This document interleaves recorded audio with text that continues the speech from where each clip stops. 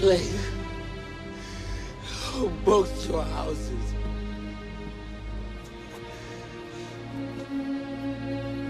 They have made worms meat of me. A plague on both your houses!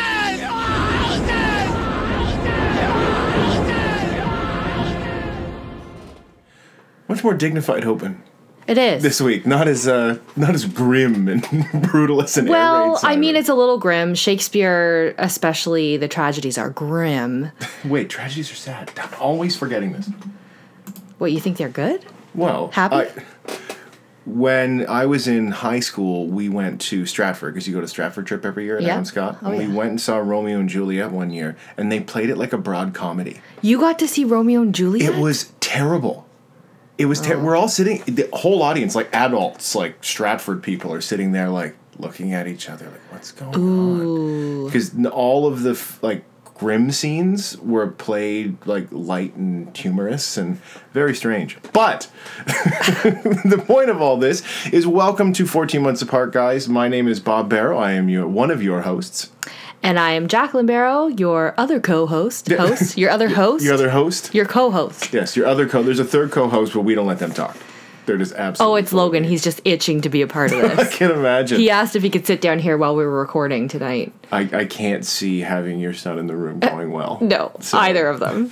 We want to thank you guys very much for joining us for episode 2. Yes, thanks for coming back. If you're repeat listeners, if you're just tuning in, it's going to be a good one. Yes. Jack's so excited about one of these movies. It's Hellraiser. I'm only excited about one of these movies. For those of you, again, that checked us out last episode, we want to thank you very much for joining us on this little tour. What we're getting into this week, it's not a book and a movie, it's 2 movies this time. What we wanted to talk about is films that are lines in the sand, that we saw something. Usually these happen at a young age, but you see a movie and it is not just, oh my God, that's my favorite movie, I watch it all the time now.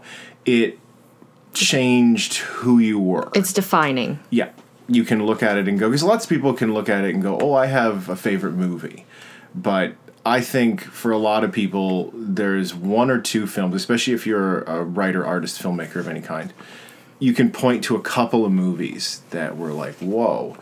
But I think for a lot of people, though, if you look at your life, now I might be being a little more dramatic about this, No. but you can look at your life and find 1 or 2 occasions where you made a decision, and on the other side of that, you're a completely different person. Yes. It put you in another direction. It influenced you in a big way. Yeah. And in our case, it influenced us creatively. Yes.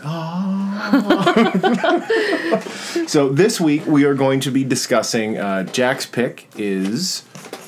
Baz Luhrmann's Romeo and Juliet. And my pick, for those that know me, this won't come as a shock. For those of you just joining us and have didn't listen to my other show, you're probably going to be going, what is this cretin picking? I am going to be discussing Hellraiser 3: Hell on Earth. Very exciting. But we're gonna save the giant dose of over emotional. I promise, not hyperbole. For the end, we're gonna start with Baz Luhrmann's Romeo and Juliet. So, Jack, you have a very extensive theater background. I do, yes. And this is one of the roles that was on my bucket list to play, and now I've aged out. Unless I want to play, like, the nurse. Or Friar Lawrence, I don't know. So that's the problem, is if adults tried to play Romeo and Juliet, they'd be like, you're fucking adults, like, get your shit together. I mean, my friend Bryce, he just played Romeo in Northumberland Players production last winter, and he did an excellent job, but he looks young, so it works. Yeah, It Bryce could kind of pull that off. Yeah. Because he has that that over-dramatic quality that's he was required perfect. It was especially for Romeo, who's brooding, and yeah, he did a wonderful job. Okay. But yes, I have an extensive background with theater that goes back to 1995, and this movie came out in 1996. So we're talking at the height of my newfound burgeoning theatrical career. Theatrical. It's very exciting. And my, like, newfound love of boys and relationships. So you just compound that all together, and it's this perfect storm of drama, melodrama. Yeah, 12, 13 is a terrible age to give young girls Romeo and Juliet. It's like the worst time to give Terrible, it to or them. is that the right time to be giving it to them? Because we read it in grade 10. Mm-hmm. So I had that introduction. I think actually I started with Shakespeare, Midsummer's Night Dream. Yeah, in is what we grade start in grade 9. And I was hooked right away. I got thrown out of class because of that play. Why? Because I understood what they were saying. Because you're... Sounds Well, like so- we went to a very sports-centric high school, so you're hanging out, you're in class with a lot of boneheads. Well, we are not boneheaded, so they're reading A Midsummer's Night Dream, and it's the baby play. Like, it's what It's you a good give primer. kids. Yeah, it's a primer. Well, they kept that, like, they do read a section, which I loved, because I can read it, and watching all of my bullies stagger around like bunch of drunk parrots. It was phenomenal. Well, that's why the majority of students really hate Shakespeare, because if you don't know how to read it, it's embarrassing. Yeah. When the teacher kept asking, what is this scene about? What is this scene about? And I kept putting up my hand. I'm like, I know what it's about. And I got a little smug about it. And she asked me to wait in the hall until it was done. Yeah. That's I think it was horrible. Mrs. Muir or something. I can't remember who taught me grade 9 English, but... That's a shame. Well, my primer was with Midsummer's Night Dream. We saw it at Stratford, I think, when I was in grade 11. But because I was so in love with Shakespeare and his iambic pentameter, which just flows off your tongue like butter. I know everyone doesn't share my love of Shakespeare. I get a lot of eye rolling in class. But I went to Romeo and Juliet next before I actually was meant to read it. So when I went to the theaters... So you read it on your own? I read it on my own. Free time. My free time, I still have the book. I used to recite it at night. Like, I was that annoying person in the theater who kept saying the lines with... Yeah, it was bad. I did it again for Shakespeare in Love, and I actually got shushed. Because Shakespeare in Love combines more than one Shakespeare play. But yeah, I went to see it in theaters with my friend Sarah Basterfield. It was one of the first movies that we were allowed to go to alone that Mom and Dad approved, that was a little bit out of what they would have allowed us to watch in the after past. the Jurassic Park fiasco. Which we will talk about next episode. time. Yeah. Not next week. No, 2 weeks from now. But I think we were shocked because we hadn't seen anything like that without our parents, let alone something that was so emotional and so dramatic and so gritty and sexy, as if we knew what that meant when we were 13 or 14. Well, you're starting to get a handle on the concepts, where the concept becomes attainable. Yeah. In a way that you can start to process it. You don't know what it means, but you feel like you should, like you're closer to the idea. Oh, you feel like you should, and I already had felt that I had been in love, and I knew what it was all about, and this just really hit me in the feels. We were sobbing. I remember coming home still sobbing, like the kind of crying where your eyes are so red that you just can't, they hurt, your teeth hurt, even though we knew the end. And we had this conversation last night when Logan said, "Why were you so upset? You know that they die." It doesn't matter. Yeah.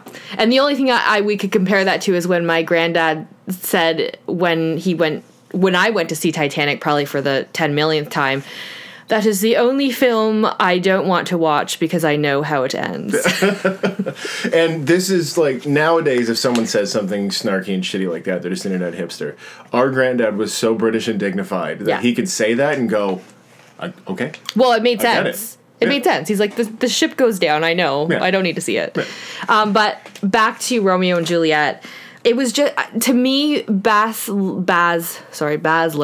Yeah. His style was something that I was just introduced to. I think he was just a burgeoning filmmaker, or there was nothing that was so popular that he'd done before this. Not that I'm aware of, and I haven't honestly. I don't have a memory of watching this film since high school. Even then, it's vague. But watching it now, that style, it's a wonderful mix of like post Tarantino, because you don't have this movie without something revisionist like Pulp Fiction, and to say that you can go completely insane, mix with kind of this anarchist, manic, all very Western vibe to the whole thing. But it's insane restraint, because he's still working in the confines of Shakespeare's rigidity, if you will. Well, that's the only thing about the movie that's rigid, is this dialogue at the core of it, but around it, he's just exploding in a way that you can't do on stage. No, and it's like it's a dance. It's this punk gritty dance. Yeah. That was obviously there's Leonardo. Obviously there's this lovely love story and there's that beautiful language, but the actual movement, that high speed movement. Where you get this almost experimental edge to the whole thing. Yeah, it's an art piece. It's one of the few mainstream borderline art house movies. Like, there's stuff that's got limited release, semi-wide release, like The Artist a few years ago, the silent film that won Best Picture that no one talks about anymore, like most Best Picture winners. But this was a huge event movie. Like, people were going wild for it, and it was everywhere. And it's an experimental art film. I would say so. Way. Yeah. And it just happened to coincide with the rise of Leodom. Well, Titanic was 98. Yeah, so he still wasn't at the height. So the biggest thing he had done some really good independent stuff. Yeah. Like we talked about This Boy's Life. This Boy's Life, Basketball Diaries, which was an incredible film. And What's Eating Gilbert Grape. Big movie for the Barrow children. Oh, huge.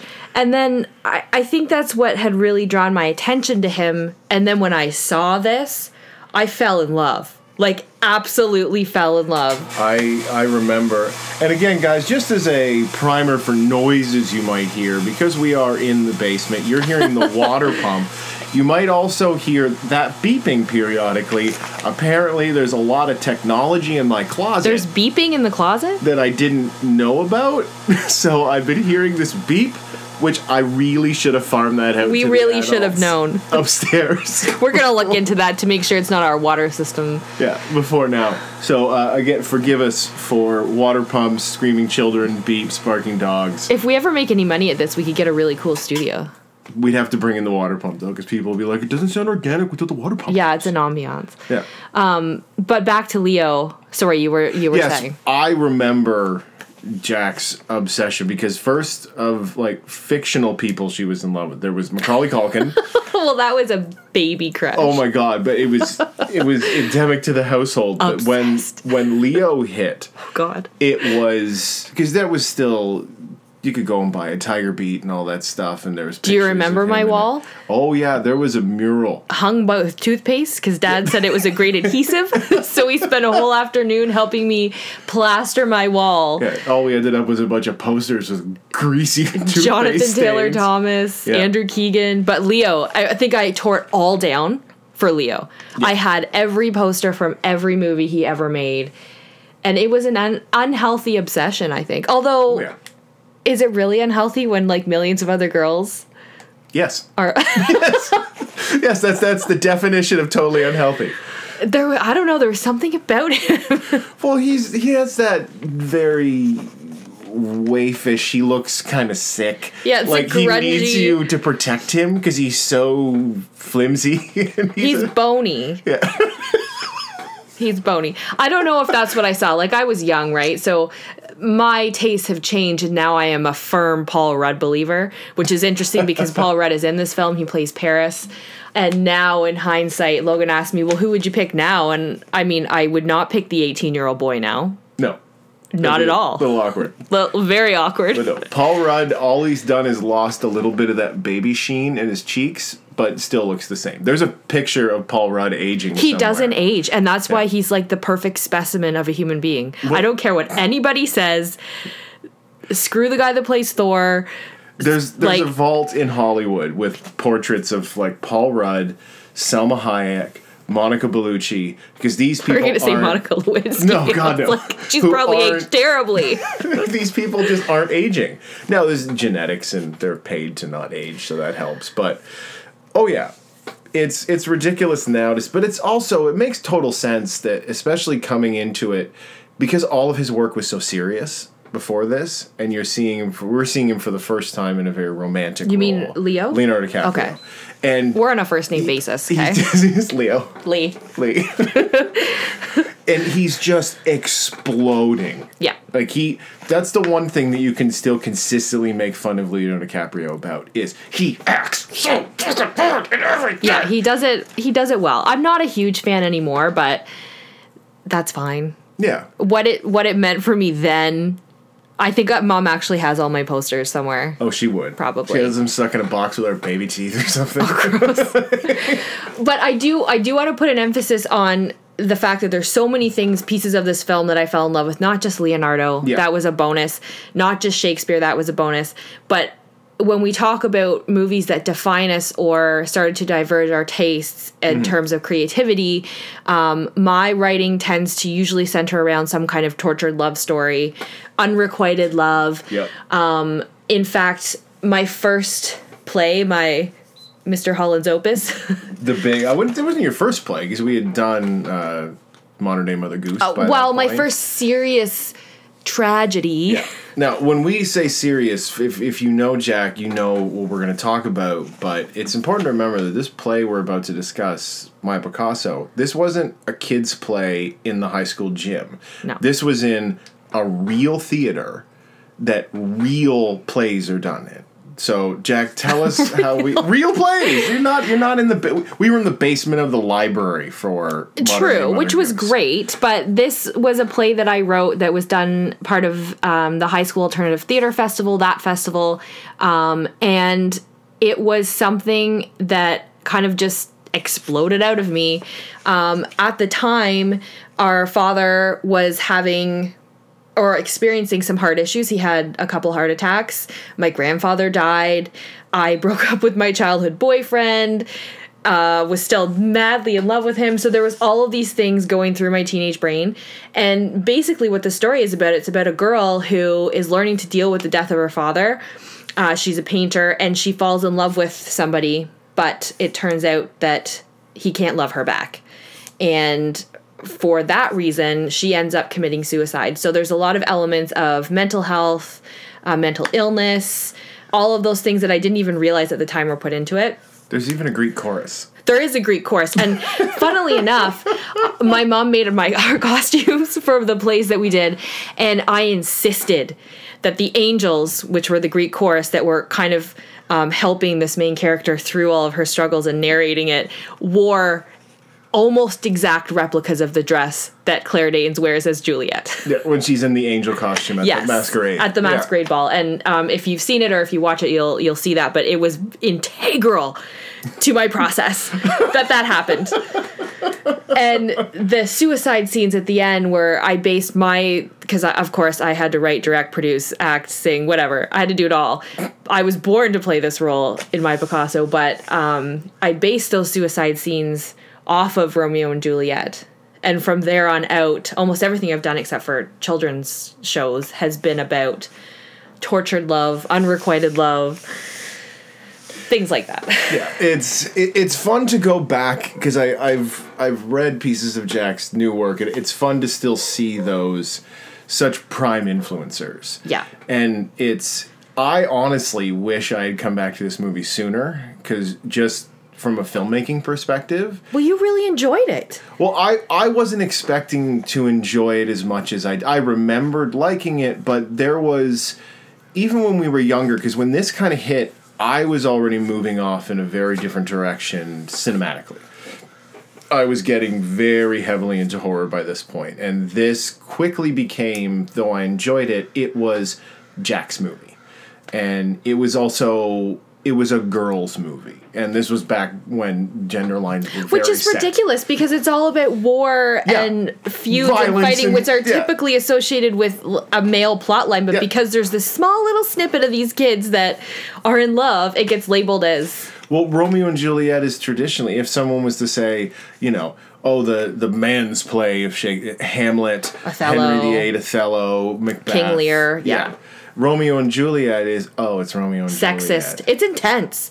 That's the thing. I'm watching it this time. I'm like, because I can look at it now and see the operatic gunplay from Desperado. Yeah. Or I don't know if his influences extended as far as like guys like John Woo in this very intense, insane gunplay. Well, look at The Matrix. It's like this Yeah. crazy dance that they do and the camera's turning and it's jagged, but then it's smooth. And that scene with Harold Perrineau, Yeah. where he's dancing and it's that Well, you're getting this Moulin Rouge. very much. You're segueing from these heavily choreographed, hard-edged action scenes into very articulately staged musical numbers, back into very calm, very almost theatrical style scenes. Well, it's not just that. The scenery itself, too, kind of adds to that with that broken stage that they have on the Verona Beach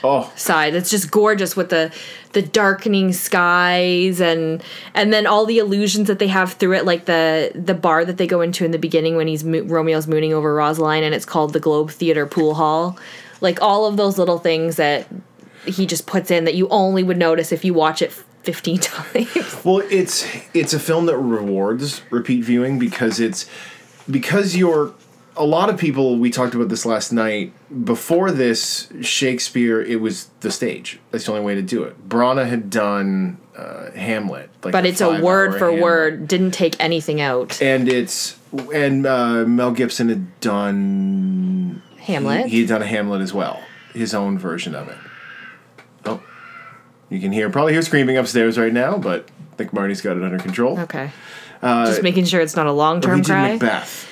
He did Macbeth. I think it was Macbeth. Anyway, whatever he did. But they were very traditionally shot. Victorian age. Roman Polanski did Macbeth. Playboy produced it, actually, in the 70s. But it was very violent, but it still felt very British. It felt British. It felt staged like it was intended to. It felt stodgy. Yes, I think that's the best way to put it. As well, it's like, oh, look, we're seeing them. They were all period pieces. So you're not really breaking from that. Where this is a film. You couldn't take this film version and do it on a stage. Not in the same way in any way. Because I can see it now, stuff I didn't see as a kid, but he's using cinema to tell this story. He's getting away with all these things that you can't get away with on stage. You can't have visual allusions to things. Not in the same way. No, and he uses music to tell the story. Like, it's almost a musical. The soundtrack is phenomenal. There's Radiohead, there's Prince. That's the thing. There's modern music in a Shakespeare play. That's, I think, one of like 1,000 things that he did I will differently. state that this trend that happened after this was things like The Knight's Tale, which is a horrific movie. I'm sorry, but where they try and... We watched it on the bus coming back from Stratford. That is not what's happened here, because that was like, we're just going to jump on this train of young people actually liking old things if we make them sexy. In a period piece. And I don't think this movie was intentionally sexy to get audience members. I think he actually was trying to make a statement with what he was doing, and it was groundbreaking, and I haven't really enjoyed anything he did after. Moulin Rouge was not... my thing. I watched like half of it and I'm like, it's not to my taste.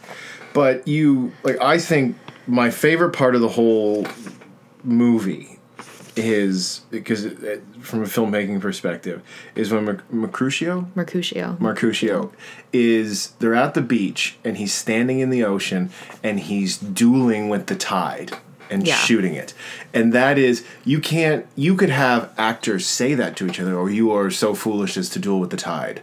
You can only say that, but to see it, and then after that beautiful A Plague on Both Your Houses scene, what happens? The sea and the storm comes for him. Yeah. And I'm watching and I'm like, oh, fuck, Baz Luhrmann is such a good filmmaker. Oh, and that's how I felt watching it the first time, because it wasn't just, this is a chick flick with some cute guy. It was everything all combined in one that just blew my mind. It made me appreciate what he was doing. It grew my love for Shakespeare even more. There's so much to be said for how great it. In fact, my quote, and this is in contrast. Continuing the quote. I am. I'm going to read you, actually, because this movie did get panned. Well, I can understand because it's so different. I can't imagine the meetings that he had with studio people going, I want to do an anarchist Western musical version of Romeo and Juliet set in 1996 Verona Beach. See, to me, that sounds awesome. Nowadays, in like post-Tarantino world, that makes a little more sense. Whoops. But it also, then a bunch of people tried to follow suit, and all those Shakespeare adaptations kind of bombed. Well, and this is what Siskel and Ebert had to say. Oh. Now, this is just the first quote that I pulled because I was interested to see what the panning of it was, but what they stated was, I have never seen anything remotely approaching the mess that the new punk version of Romeo and Juliet makes of Shakespeare's tragedy. Oh my God. And it goes on and on and on, and I couldn't even really read the review after that because Siskel and Ebert, I think the melodrama is divine. I don't like Roger Ebert. I know he inspired a generation of critics, multiple generations and film writers. I think he did most of his best work after God took his tongue from mouthing off about films for years. Oh, I've said it before. I've said in my life I'm going to get mouth cancer, but that he waged a one-man war against horror for years on the only grounds that he didn't like it.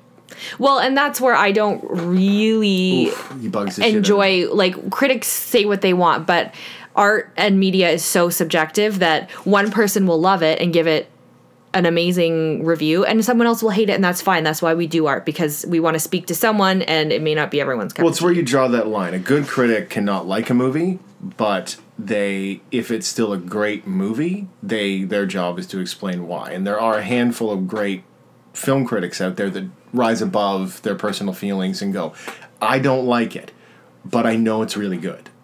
Anyway. Yes. Beyond the critic is, oh man, Roger Ebert just boils my piss. He brings my piss to a boil. He makes me so mad. Okay, next time I won't look up a review by Siskel and Ebert. I'll pick somebody more dignified. I appreciate that. The sad thing is it doesn't get much more dignified than him. But back to Mercutio? Mercutio. I honestly, like, Harold Perrineau is such a phenomenal actor anyway. And I just want to take a moment that there's great performances in this movie. And then there's a lot of people that marble mouth the dialogue. Like, Leo doesn't handle the dialogue well. Neither does Claire Danes. But Harold Perrineau and John Leguizamo and Paul Sorvino, so the father. The older actors do a good job because they may have been classically trained. Well, they just crush this dialogue, and it's just further proof that John Leguizamo, because he was in a bunch of bad movies, gets shit on. He's such a phenomenal actor. He can make his performances in bad movies are good around the bad movies. Yeah. Like, consistently. And he plays Tybalt, the Prince of Cats, in this one. And from the minute he walks on the scene, he's just this repulsive, slick guy this that you just matador hate. Vibe to him, but where he's he does it so arrogant. well. But Harold Perrineau's performance, especially when he does that... Am I saying Perrineau? Or like Perrineau? Is that how you say it? I think so. I just think I was pronouncing it wrong. Oh, okay. Right. When he does that scene about the dream sequence is amazing. Well, he manages to make it real and grounded for this movie's universe, but he brings an edge of drag drama to it, where he doesn't abandon the stage theatricality, but he bleeds just enough of it into his physical characteristics that it works. It just comes out naturally. And I think, really, if you were going to give an award to the best character, I would have to say it's Mercutio in this one. Hands down. And even Logan pointed that out. He's like, I love that guy. Yeah. And not just because we just watched him in Lost. Yeah. Which he was also great at. No, if you want to explain to somebody what stealing a scene means. Yes. You show him any scene that this guy's, and not even like when he's in the drag getup doing the dance. Like, just his scenes where he's just talking to people. He steals every scene. Or moving. He's just so, as an actor, he's so confident in the way he moves. Now, can we talk about, I think Shakespeare, I hope Disney wrote some checks to the estate of Shakespeare, because no one has made more money off of the meet to marriage in an hour trope than William Shakespeare and Disney. Because You can't even mock it, because Romeo and Juliet is a part of our. It's not even just a part of the culture. It's in our bones in Western society. Well, The trope of it it's just there. Those stories they resonated for so long for a reason, because they're good, and people have this tendency, except if you're an English major and you're a literature dork like me, to hate Shakespeare and be afraid of it, but the stories are kind of everlasting. They really are. And I've gone through stages in my life where I've heard people say, oh, Romeo and Juliet's about a bunch of spoiled kids, or they're glamorizing suicide. But I don't really think that's what's going on in the story. Well, no, you have to... It's easy to... Because it's 400 years old or something almost at this point, it's easy... You lose context. Context is gone. Of course it's gone. So at the time, he wasn't glamorizing suicide. This was a new story. It was a new story, and it's kind of the way that things were done. People were married off or girls were married off when they were 13 or 14. Yeah. So it's just kind of an echoing of what was happening in the Western world. It's the ultimate fantasy, I would think, of upper crust young people, that you could escape these arranged marriages, these political marriages, where it didn't matter if you loved anybody. That's children's Well, no, games. even her father says, you will marry Paris, I will give you to my friend. Yeah. And Or if you don't, you'll be gone. Beg, starve, die on the streets. It's the door, Juliet. So there's so much to teach out of this story, and I think this is why it's still in high school, is you're teaching about abuse, domestic violence, child abuse, gender roles, gender expectations, war between families, feuding, that it's not even the patriarchs that are fighting anymore. Like the Capulet and the Montague, they're not fighting when they see each other. They have that scene in the police station. Yeah. It's the young ruffian hooligans that are carrying on. Even their kids don't want it. Well, it's these kids that they've destroyed, because when I think it's a nice little example of extremism. When you're born into that, of course you grow up to hate it. The two dads, they have perspective, because there was a time when they weren't feuding.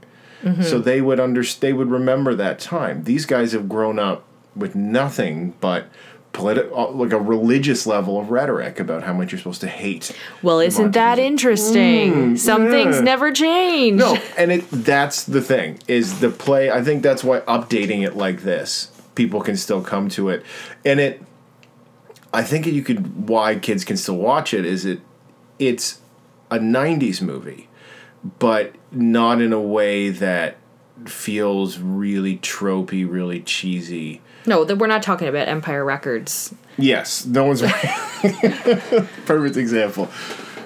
But no, it's fun to see it again, and it's fun because I can look at it and go, because I knew this about you, but I don't think about it often because we don't talk about it often. But to see the play or the movie again and go, oh yeah, this movie fucked you, dude. Like, you were just destroyed by it. Like, I don't mean that in a romantic sense. It was gentle. I mean, it bought you a couple of drinks first, but it just had its way with you. Well, it did, and it really shaped who I am. I mean, Mom and Dad went through a phase where they were really worried about my preoccupation with suicide. Not that I was ever suicidal, but movies that dealt with that theme... The Virgin Suicides, I remember them being really concerned that I wanted to watch it. Really concerned that I wanted to watch Romeo and Juliet. But it was less about that for me than it was about tragedy and heartbreak. Well, it's funny now. You can see, looking back into the 90s, you had the Heavenly Creatures, Virgin Suicides, yes. These movies. I can understand why all the parents flipped out, but what you had was a generation of filmmakers and writers, men and women, saying, there's something wrong with how we're presenting women in cinema and in the arts and their ability to take control of their own lives. Yeah. So we have to go and 0 to 60 this. And you're probably going to miss it, but it's really all about these female characters and sometimes they're in such bad states, the only thing they can control is whether they're alive or dead. Yeah, and it's about, I think it hit me at the right time where it is about taking control. Not like my situation was anywhere near what this play is representing, but it's about being strong, it's about feeling suppressed in some way, and how do you break out of it, but and still maintain the romantic lead. Yeah. You're not the villain, you're the romantic, desirable lead, so it really defined who I am as a writer, who I am as a person. And yeah, when Bob posed this question to me, when you asked me about what movie defined you, and I could think of like Wizard of Oz, Titanic, all those are movies that I loved. But this movie, I think you're right, watching it now, you can really see. Well, you can say Wizard of Oz. I could say Ghostbusters, but it's not. You know, I love Ghostbusters, but it was just always there from when I was a baby. It's just in the background of my life, and I love it, but it's not, it didn't change me as a person. So it's fun to come back and... Well, it is, and that aha awakening moment where I thought, I'm going to write stories that make people cry. That is what I am going to do, and I think I set out on that journey. To this day. From that point. To this day. This created an actual change in the dynamic of me and Jackie. Jack, I apologize. Where before this, we both wrote and stuff, but this was very much when it became, to me at least, it felt like family gospel that Jack is the dramatic, serious one, and Bob is the funny goofball. And it felt like an axe kind of came down. And we weren't, we had our own teenage brother-sister troubles at that point anyway. Clearly. But there was to me after this, because the play and all that stuff, it was definitely Jack was the serious one, and she made people cry, and she did Bob's funny. I don't know why you gotta downplay that. Comedy's so hard. No, I understand that. And if you were funny and you steal the show, like when you stole the show as Abraham Lincoln in the director's cut. It's a play that Jack did for the same theater festival. Stole the show. You won an award. Yeah, I played a maniacal Abraham Lincoln who was auditioning for a play, but they're like, you're playing Abe Lincoln. I am Abe Lincoln. I think it was even better that you fell off the stage accidentally after your monologue, and everyone thought it was part of the show. Yeah, it worked. Tripped down the stairs. It's great. Well, anything else to say about R&J? R&J. No, I covered the filmmaking stuff that I wanted to talk about, and it's because I have gone on this journey of filmmaking and screenwriting, and also just studying films, I think in a way that, not in a bad way, but in a way you don't. To see all of these intricacies at play and where he's drawing stuff from, and the incredible European influence, because I think Baz Luhrmann's probably European. But it would sound with a name like Baz Luhrmann. Don't know if he's from Jersey. But do you know Doug? He's from Canada. No, it's fun. It's fun to see it again and look at it cinematically. Because I think that's the big thing for me I took this time is what a wonderful example of cinema. The power of the moving camera and what you can do once you're unhinged from the theater box, the stage. However big your stage is, you're limited. Yeah, he made use of all of the different forms of media that he could. Yeah. Well, you're visually, getting sound. Yeah, everything. And that's what's really fun for me this time to watch it. And I would watch it again for that, to just start picking out more and more little stuff. Well, right down to you get it more, at least I think, in film at the Masquerade, when everyone's dressed as their archetype. Yes. But you could do that on stage, but seeing Paul, because it's modern, dressed as an astronaut, like that, Cleopatra and Caesar and the angel and her knight in shining, all of that. I'm like, there's so much movie making happening. There's so much movie making, and I will add one more point before we move on.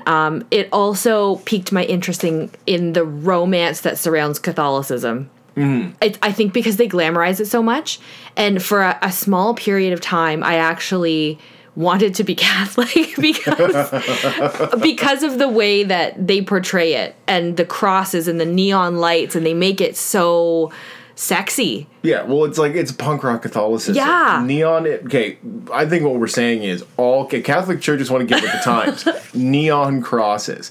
Well, to have, you're taking these romantic visual aspects of Catholicism, but he's pooping right in their mouths. Oh, yeah. You have the choir boys singing a Prince song in church. And there's very few, pillars of hedonism. Well, and Logan said to us at one point last night, that's not what Mass is like. He goes to a Catholic school and he hates Friday Mass.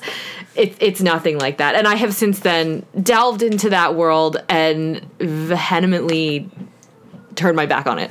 But I did write a play that explores religious creation theory stories, The Seduction of Adam and Eve, which maybe this spawned this as well. Well, you can always, once you find patient zero, you can start to trace where it came from and what influences. And no, the Catholic stuff, When Doves Cry is, which it's funny that because you went into the Catholic stuff from a very romantic side. I love the look of, especially kids. Catholics are the oldest, and they have so much grim, beautiful, fucked up imagery and dogma. And you have this darker side. So you like the fire and brimstone? Well, I love the fire. Old Testament. The Old Testament stuff, but this idea of the, the Exorcist and all that stuff, and these priests in dark corners, and that they actually, what if there is a devil and they can do stuff? So I was drawn. Is a good segue more to the dark side. This is a great segue. In fact, I'm now super excited that we've gone down this path because I was hoping that it would lead us to our next film, Hellraiser 3: Hell on Earth. And to start off, I want to read a quote by Pinhead. "This is my body, this is my blood. Happy are they who come to supper." This is my body, this is my blood. Happy are they who come to my Oh, I'm supper. sorry. It was written like that. Yeah, They misquoted Hellraiser 3. Bitches. So, keeping with the Catholic theme here, and there's just the general attraction to darker things. So darker. This is fucking 50 Shades of Dark. Which it's funny because this is nothing compared to the first two. I have a lot to unpack about. Okay, well, I got 3. nothing. So Jack has she has a big page of notes for Romeo and Juliet. I have my standard full page. Jack has one line. Can you read the line you wrote? I have no memory of watching this. Which is true. Okay, I'm going to try and get all this out. Okay, so tell us in a way, because there's a lot of stuff here for me. So I've talked about Hellraiser 3 and my history of horror. I did that on a Frame Apart. I've talked about anyone that'll listen, really. But I have very clear memories of being a little boy, 4, 5, 6 years old, being at Mr. Convenience, the Video 99 across from Beavermead Park. And I'd get Ghostbusters and take it up to Mom and Dad. And then I would scurry away into the back left-hand corner of the video store, that's now a pizza place, into the horror section. And pick up... I had no desire to do anything. Reanimator, the Nightmare on Elm Street movies, the cover for Serpent and the Rainbow broke my head open. But looking at these covers, just the covers, and being terrified but strangely attracted to it. In pre-internet days... Of course, it's not porn. No, but it felt that way to me. It felt like there was this... Because Mom and Dad said, no, it's scary, it's bad, you're not supposed to be over there. Yeah. But I also knew that there was another section behind the curtain that we weren't supposed to be near either. That beady curtain. Yeah, so there was a correlation for me. And I don't think it's the same way for kids anymore because they have access to everything on the internet and they can find whatever they want in making ofs.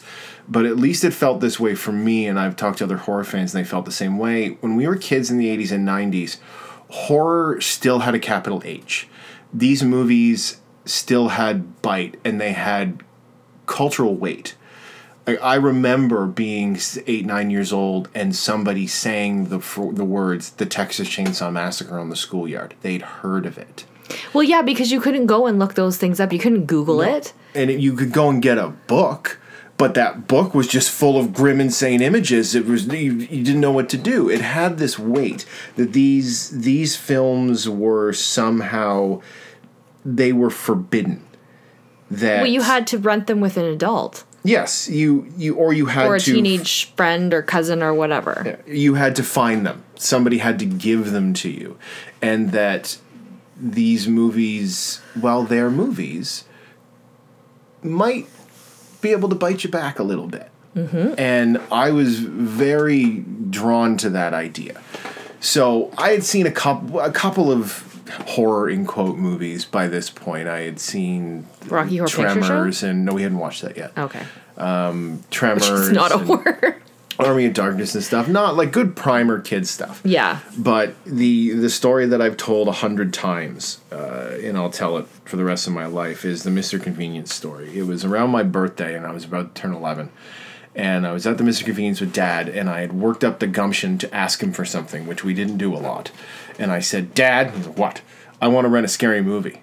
He kind of looks at me like, well, what do you want to get? I was not prepared for this. So I had a copy of John Carpenter's Body Bags, which has a very dramatic cover. It's a cute movie, seeing it years later. Very glad I didn't get that. But I said, I want this, Dad. And he looks at it, he's like, bullshit, put this back. If you want to get a movie, we'll get you a man's movie. And he's looking around frantically to find something he recognizes. Right. And he grabs Hellraiser 3. The third one. Well, you're at a Mr. Convenience. You don't have a lot of options. What happened in 1 and 2? Yeah. So, but he grabbed it because the cover for Hellraiser 3 is the same as the first Hellraiser. It's just a picture of Pinhead with the box. Right. So Dad grabbed it thinking it was the first Hellraiser. And he was going to scare me straight. It was the equivalent of you catch your kids smoking, so you buy them a carton of cigarettes. Here, boy, did he go wrong. I've If teased he him about only this. knew what he was opening. Yeah, no idea. It was literally like he was handing me the box from the movie. And went home. We were still on Denny Crescent. We moved the following year in the spring. So this is around the same time I watched Romeo and Juliet. Because I watched it with Sarah Basterfield in grade 8. No, we hadn't moved from Denny yet. Yeah, but it was around the same time. I mean, within like Within time a 2 year span, yes. You are 100%. Come on. Jesus. Throwing some sass down. So we get home, and I think you were there, Crystal Lindsay, probably Paul Morgan. It was the winter, so Chris and Tash weren't with us. Okay. And I remember putting it on, and we're in the basement, got to watch it by ourselves. We're going to watch a horror movie. And I was completely blown away. Jack and Paul and Chris, they're teeing and I have tittering. no memory of watching this, and I have a memory like a steel trap. Yeah. So this really... Pharaohs don't forget, and they don't forgive. No, I really don't know where this went. Maybe Yeah. I just didn't care. I was making out with my boyfriend. Probably. And I'm just sitting on the couch feeling, it's in the dark. We're like alone. Mom and Dad aren't supervising this. And this is going to sound very dramatic, but honestly, this is not hyperbole. The movie started, and I was one person, and it ended, and I was a completely different person. It's crazy. Eh? I knew that I couldn't go back now. I felt like a character in the film that Pinhead had seduced. That I was on this journey, and I had to see more. I had to know more about what was going on. And that led directly, full tilt into horror. Which is crazy because I'm the other way around. I'm like, we're good. And Yeah. I kept thinking, like, why is that chick going in there? Why are you doing that? He's bad. He's so obviously So you're a journalist? You got to find out about stuff? No, go home. Live in your penthouse. That a bad reporter's salary Smoke paid your for. Thin Mint cigarettes and menthol. What are they called? Matinee Slims or something. But that's, like I said, talking about this idea that horror felt forbidden at the time culturally for kids, I'd felt like I had something that was mine now. You very quickly dismissed it. You would occasionally watch a horror movie with me.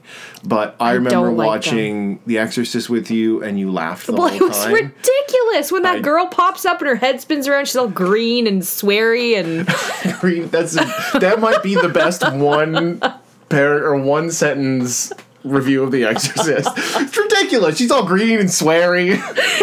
well, she does that thing with the cross, Yeah. and horror movies do not resonate the same way with me. Either they disgust me, they disturb me, or they're laughable. Which I don't mean to laugh at what you love. It's I can only defend. I will defend a lot of horror movies because they're just excellent films. Hellraiser 3 has a good hard chunk of cheese that comes along with that movie. Oh, those big fat centipede things, Cenobite things that come out and they're all done up with cheesy makeup. It looks like their makeup's made of cheese. Like, that's how bad it is. I know the makeup artist that did it, and it's actually, some of it's quite good. Oh, I'm sure it is. And this is where we're going to get into the meat and potatoes of this show, because we agreed on everything with Romeo and Juliet. We agreed on most things with the other one, but this movie, I friggin' hated. Marty and I, so we watched it with Logan and my husband, and we kept looking at each other like, is this over yet? And I had seen it already just this past Saturday. I went up, or the previous Saturday, I went to Toronto to see it on 35 millimeter on the big screen. It was a fucking pilgrimage for me. Like, I was going to Mecca to bring the mountain to Muhammad. Like, I went to Mecca to see this movie. But it's to try and, okay, because I'm not defending the movie. It needs no defense. But just to try and explain a little bit to people listening and to Jack what it was, because I'm sure you were watching and going, my brother's a smart guy. He's a fucking idiot. Like, what? Oh, why this? Yeah, I mean, because I know you, I get it, but I don't really. So I found, like, the violence is obviously very shocking for kids. It's shocking even from, like, the 90s standpoint, too. And it's very watered down compared to the first two. This movie's very, very soft compared to the first two films. But I think coming into, because Pinhead's a slasher in quotes, but he's really not. But as my first big franchise monster compared to Freddy Krueger or Michael Myers from Halloween or Jason or Leatherface. Mm-hmm. Because it's Pinhead. Pinhead he doesn't just want to kill you. He wants to hurt you. And he wants to keep hurting you. And then he's going to do it for so long that you're going to enjoy it. No. And those concepts were huge to me. Like, they were vibrating my brain as a little kid. But also his presentation. This movie has some of Pinhead's best lines. And Doug Bradley, I'll get to the Doug Bradley story in a minute. But Dougie? Hearing... I might have said that because I was pretty drunk. But hearing him do those wonderful monologues with his head in this goofy makeup that's lit improperly, and it's just his head in a statue. But even now, I find that very attractive when he's talking to Monroe or talking to the girl. And he's just, like Pete Atkins, the guy that wrote 2, 3, and 4, said, unlike the other pantheon of horror villains, Pinhead wouldn't feel out of place turning a phrase with Oscar Wilde, because he comes from a literate point of view. Well, he comes yeah, from a and book. I think when I'm gonna look for things that I can connect to or maybe not hate as much, I would say that it's the first character that is a horror character that is so refined. Yes. That's even scarier. It's like and this is horrible to say, the Paul Bernardo type, where you don't expect that to happen. You trust somebody with a nice British accent like your grandfather. Well, that's the thing, is you can forget that he's got all those pins on his face because he's saying, like, I can't think personally, other than Hannibal Lecter, maybe. Right, that there's another one. You could see another horror villain that could use the word banal in turning a phrase on it. And that to me was so incredible that I went on and I wrote smart villains. There's a screenplay I wrote. You always do. Called Civilized. And it was a family story of hillbillies picking up this woman off the street and keeping her as a brood sow for 25 years. But lovely. The hillbillies, instead of being just plunky, inbred, whatever, they're so eloquent and well-spoken and erudite and refined. That's terrifying. Because they believe what they're saying. Pinhead, when he talks, there's no doubt. He is what he's saying. He believes it, and he makes you believe it. And as an 11-year-old,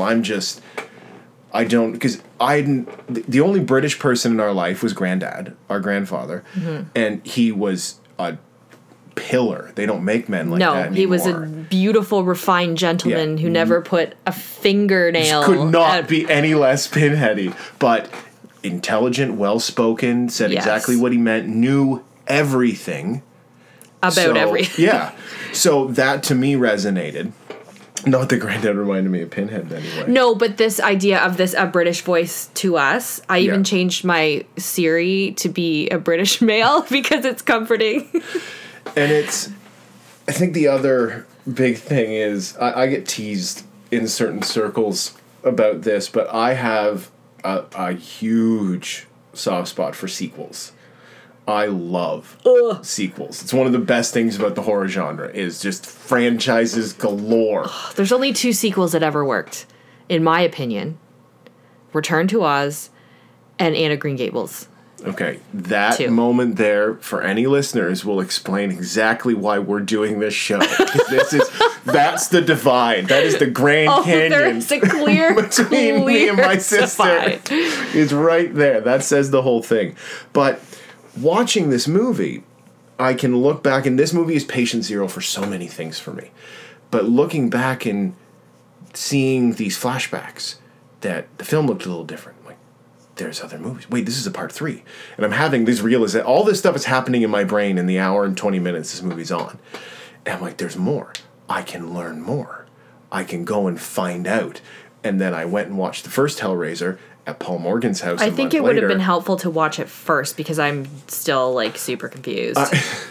You'll get more information, but I've had this happen a couple of times. I had this exact same experience with Phantasm, and it was Dad again did it to me. You have Dad to thank.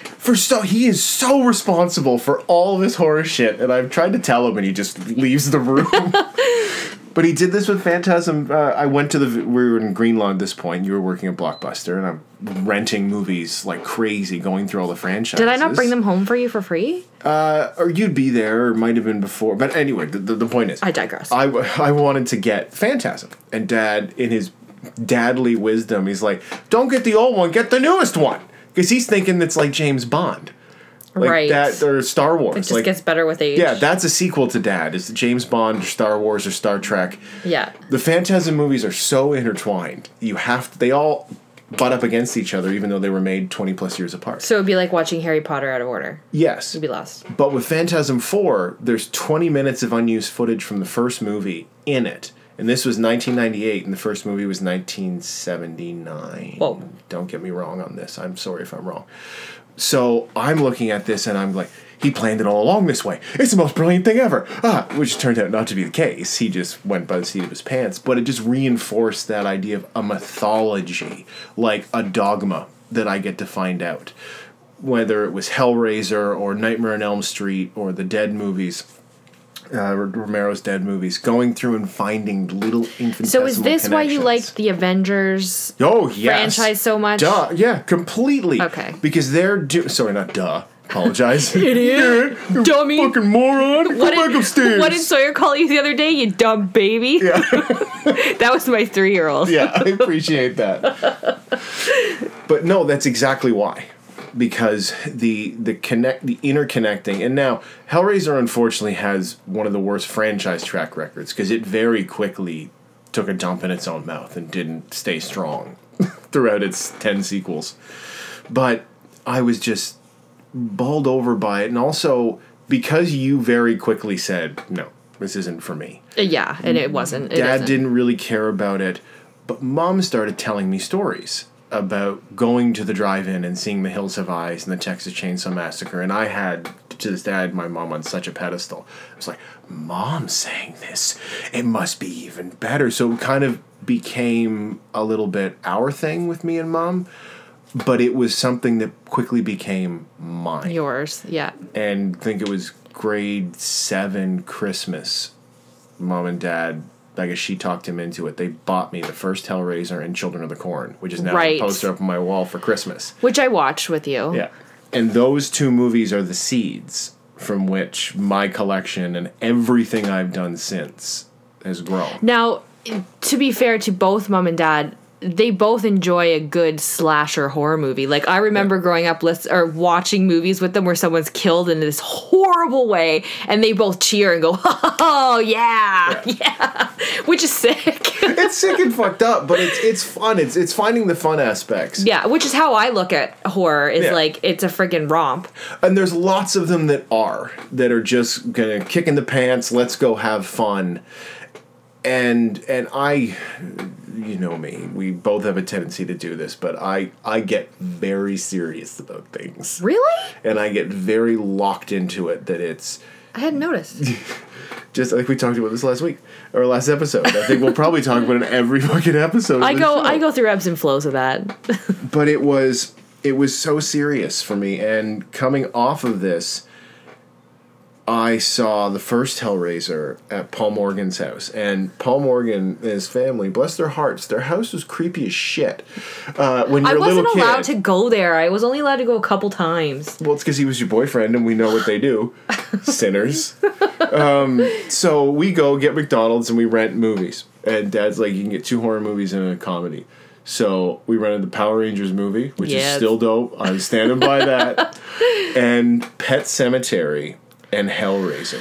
Pet Sematary, I never want to watch again. Oh my god, with Zelda and the spinal meningitis is still horrifying. But we watched those 2 movies. Paul goes to sleep, and I'm left alone in their 100-year-old creaky house with fish tanks and dogs everywhere, watching the first Hellraiser, thinking I was prepared. You're watching it alone? Like he wasn't even awake? He was asleep. We were on the pullout in the living room, and he's sound asleep next to me.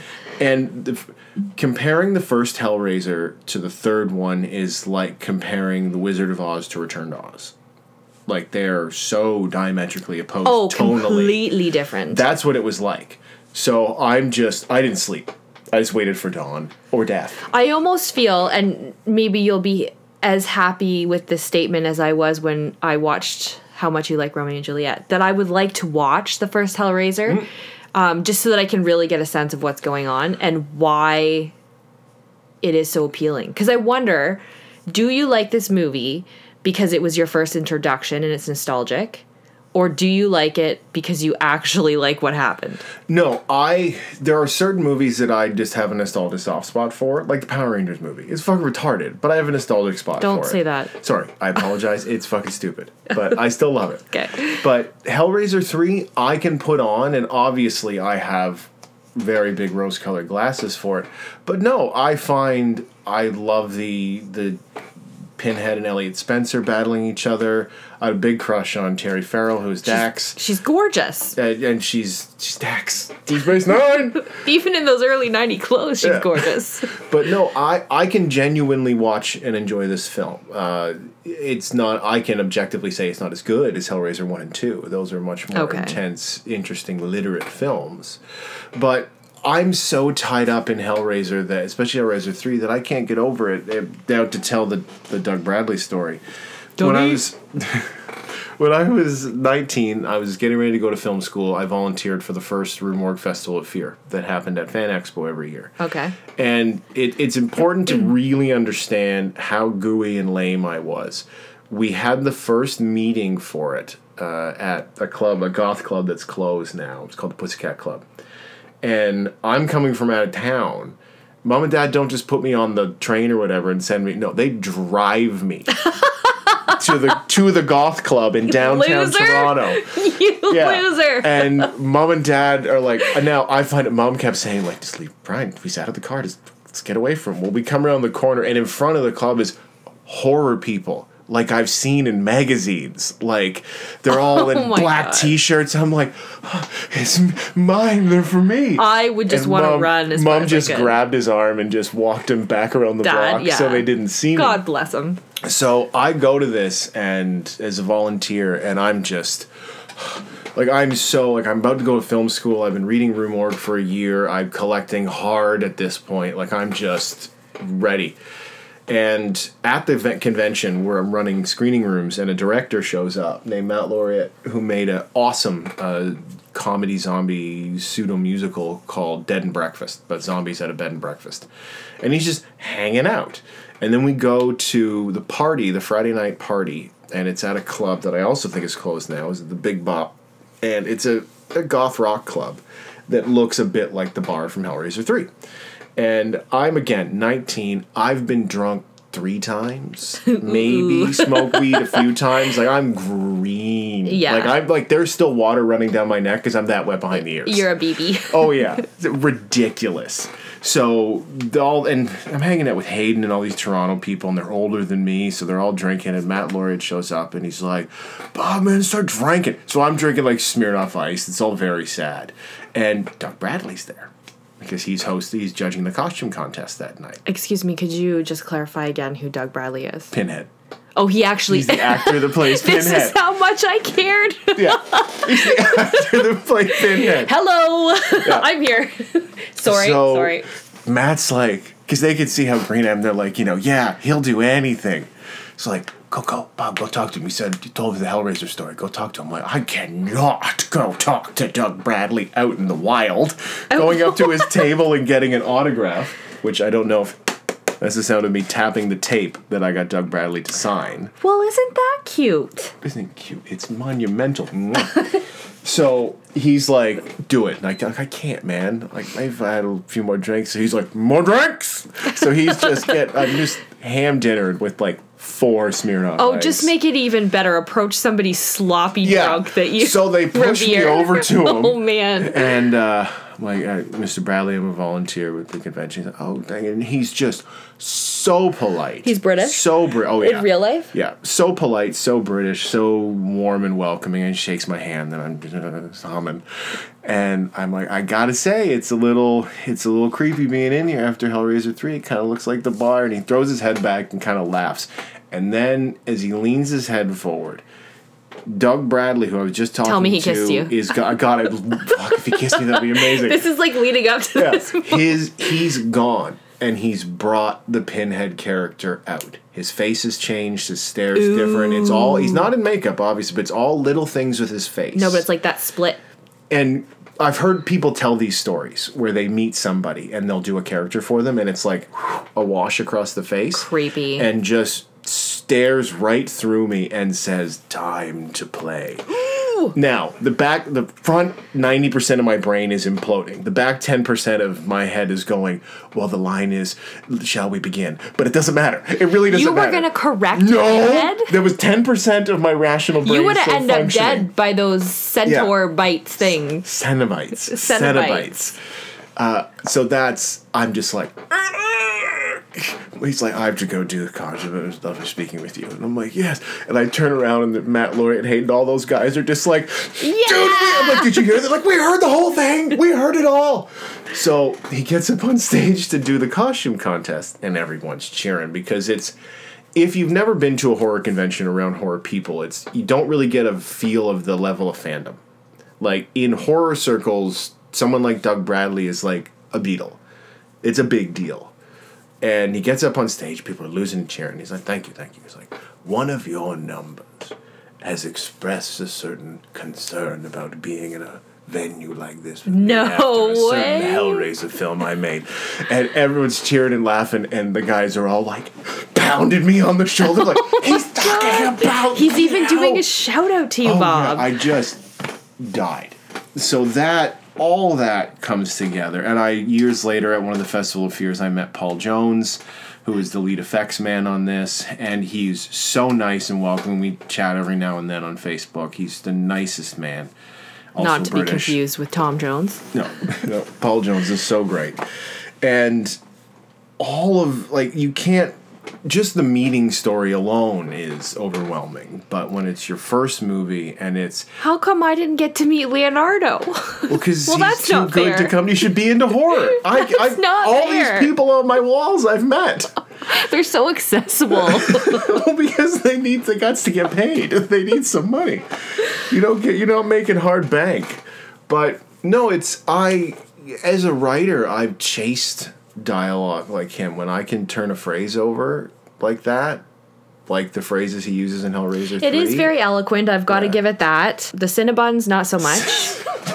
You're just doing it on purpose now. Yeah, I am. Yeah. I've been holding that one for a while. The Cenobites. Yeah, kind of take, Butterball. Oh, the Cinnabon. That's one of the Cenobite is named Oh, Butterball. that's why they looked familiar. Yeah. For those of you who don't know what I'm looking at because you can't see me because we're on radio, Bob has these action figures on his wall that I'm staring at right now with those ugly Cenobite things. I have for people in the know, I have the real toys, the NECA figures that they did years ago. And I have Pinhead, Chatterer, and Butterball, but I had to have CD the DJ and Barbie. See, okay, this is, to me, where not the only point they lose me, but an eloquent antagonist who has henchmen by the name of Butterball. Yeah. Well, no, to be fair, he was called in Hellraiser 1 and 2, because that's when Chatterer and Butterball are in those ones. They're referred to in the credits as the Chattering Cenobite. The Butterball Cenobite. But why? Okay, so it was only so people could read the credits and go, oh, the fat one. Oh, the chattering one. I was confused about, so he's really powerful. Yes. Why does he need henchmen? Every good villain has a couple of henchmen. It just seemed to me that he didn't want to get his hands dirty after a while. Okay, to give you some background, the Cenobites are an order of priests in hell. So when priests go places, they go in teams. And when they would, because they would each specialize in different things when they would show up, when you'd open the box. So in the book, because, well, there's more than one because they're in the book, the Hellbound Heart, which is a novella in my Clive Barker section on my bookshelf. Who, Clive? So, but you'll get more information, but the names, like, nobody, he wasn't named Pinhead, he was named Lead Cenobite in Hellraiser 1 and 2. The public named him Pinhead. And it's not set in the movie until the third movie. They even make fun of it in the sequel book that Barker wrote years later called Scarlet Gospels, where the ultimate insult to piss him off is to call him the Pinhead. So, no, it's... I don't want to start going in circles either on this, because I can talk about Hellraiser for No, we'll hours. wrap it up. But I can trace a direct through line in everything that I've written, done to this moment. And I can see that now. Yeah. I can see your main characters being very well spoken. Mm-hmm. Even in your experimental ones, the one you wrote about the boys, the twins. Oh, in Growing Boys. Even Janet, is that her name? Jan, the sister? Yes. Yeah. She's very well spoken and creepy, and everything she says is methodical and well thought of. Yeah. Well, I like this. Now I get it. Yeah, it's all very there. And I also write about doomed characters. The idea is that once Pinhead's got a hold of you, you're doomed. Sure, a couple of people escape his grasp. Mm-hmm. But you're doomed. You're not just doomed, you're doomed forever. So even in my short story work, when you die, usually the setup of the story is that's not it. Mm-hmm. You know, like in Play Ball, where the kid gets sucked down into the infernal ball game. That ball game's never going to end for him. Yeah, there's a lot of... I see that in your stories where they get pulled into another realm. Yes, and that's... Barker wrote extensively about that himself, that there's another side to something that... Which is creepy. Yeah, and I've chased that for years. As cheesy as Hellraiser 3 is, if I could make a movie that even is half that good, I'd be happy. Like that. It is really cheesy. It is. It's super cheesy. Okay. But as long as we're on the same page. Anything that can reach out and change a kid, I think. Oh, and that's really, I think, what both of these choices are about. Yeah. There's going to be tons of people that hated Romeo and Juliet. There's tons of people that hated Hellraiser or movies in that vein. It doesn't matter. It really doesn't. No. Because they spoke to us. Yeah. We found that, how many characters have I named Spencer in my, especially early stories? Oh, really? Oh, my God. Early stories, I use the name Spencer a lot in different scripts because it's Elliot Spencer. So, yeah, it never goes away. And I don't want it to go away. You know? No, and it shouldn't. I think even after we hash out these movies here, as we've done tonight, there's actually a lot more in common. Because when we said this, and you, like, juxtaposed the two against another, and even Marty was like, what the hell? Hellraiser 3 and Romeo and Juliet? Well, I think it's the reason we didn't have this understanding at that age is because as this was happening to us as young people, we were fracturing as a team and pulling away from each other very dramatically. Yeah. So we wouldn't have been able to, and I also wouldn't have been able to explain this all very well. I would have looked at it and gone, Why don't you like this? What aren't you understanding? Yeah. Because I couldn't, how it all made me feel. It's stupid, Bob. Yeah, what's wrong? Turn Dumb. that shit off. It's fucking stupid movies. I don't think I would have swore like that, but I... No, you just grabbed a fishing rod, whacked me with it a few times, and run out of the house. And this is what is beautiful about a sibling relationship evolving into something where we can come to an understanding Yeah. of each other's likes and dislikes. Yeah. But no, I hope it gives you a little more insight into when you read my stories. Yeah. You can see the through line. So no, this was quite fun. I was hoping, just like when I saw it on 35 last weekend, It it was was lovely. everything I was hoping it would be. It was lovely. So Jack, do you have a quote to start our wrap up? Yeah. As Jackie's episodic Quotely Corner, as we'll call it from now My on. quote, good. I wanted to think of something that had a lot of Needed a name? cacophony in Yeah, it. Quotely Corner, because if we're really going to downplay intelligent quotes, we'll call it Quotely Corner Quotely Corner. with Jacqueline Barrow. Oops.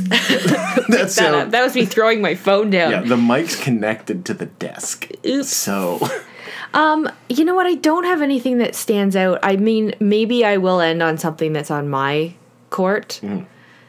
For never was a story of more woe than this of Juliet and her Romeo.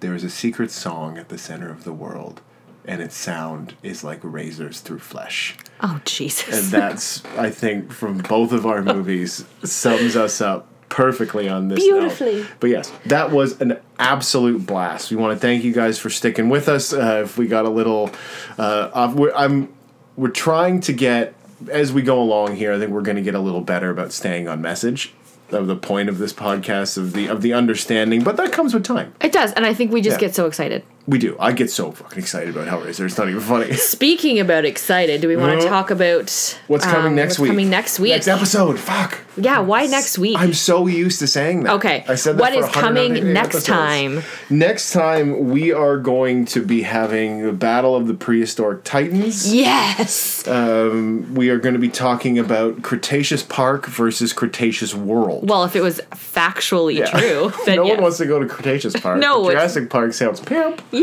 So we're going to be talking about Jurassic Park in a slightly versus sense where we're going to be... Jack is a much bigger fan of Jurassic World, the return to this franchise, than I am. That movie pisses me the fuck off. Well, I love it, and Chris Pratt is so dreamy. But we both love Jurassic Park, and we have plenty of tales to tell from that. So episode 3 will be Jurassic Park versus Jurassic World. Yes. So until then, like, subscribe, follow. You can find us on Facebook at search 14 Months Apart. I'm going to be trying to figure out this whole Instagram, Twitter thing that I'm not very great at. We'll get there. They keep deactivating the Twitter account, so that doesn't help. Feel free to reach out to us through social media, and we'd be happy to talk with you if you have any questions, comments, suggestions. You can also email us at 14 Months Apart Podcast. 14 is 1-4. It's not spelled phonetically. But until then, we want to thank you guys again so much. And remember, a lot can change in 14 months.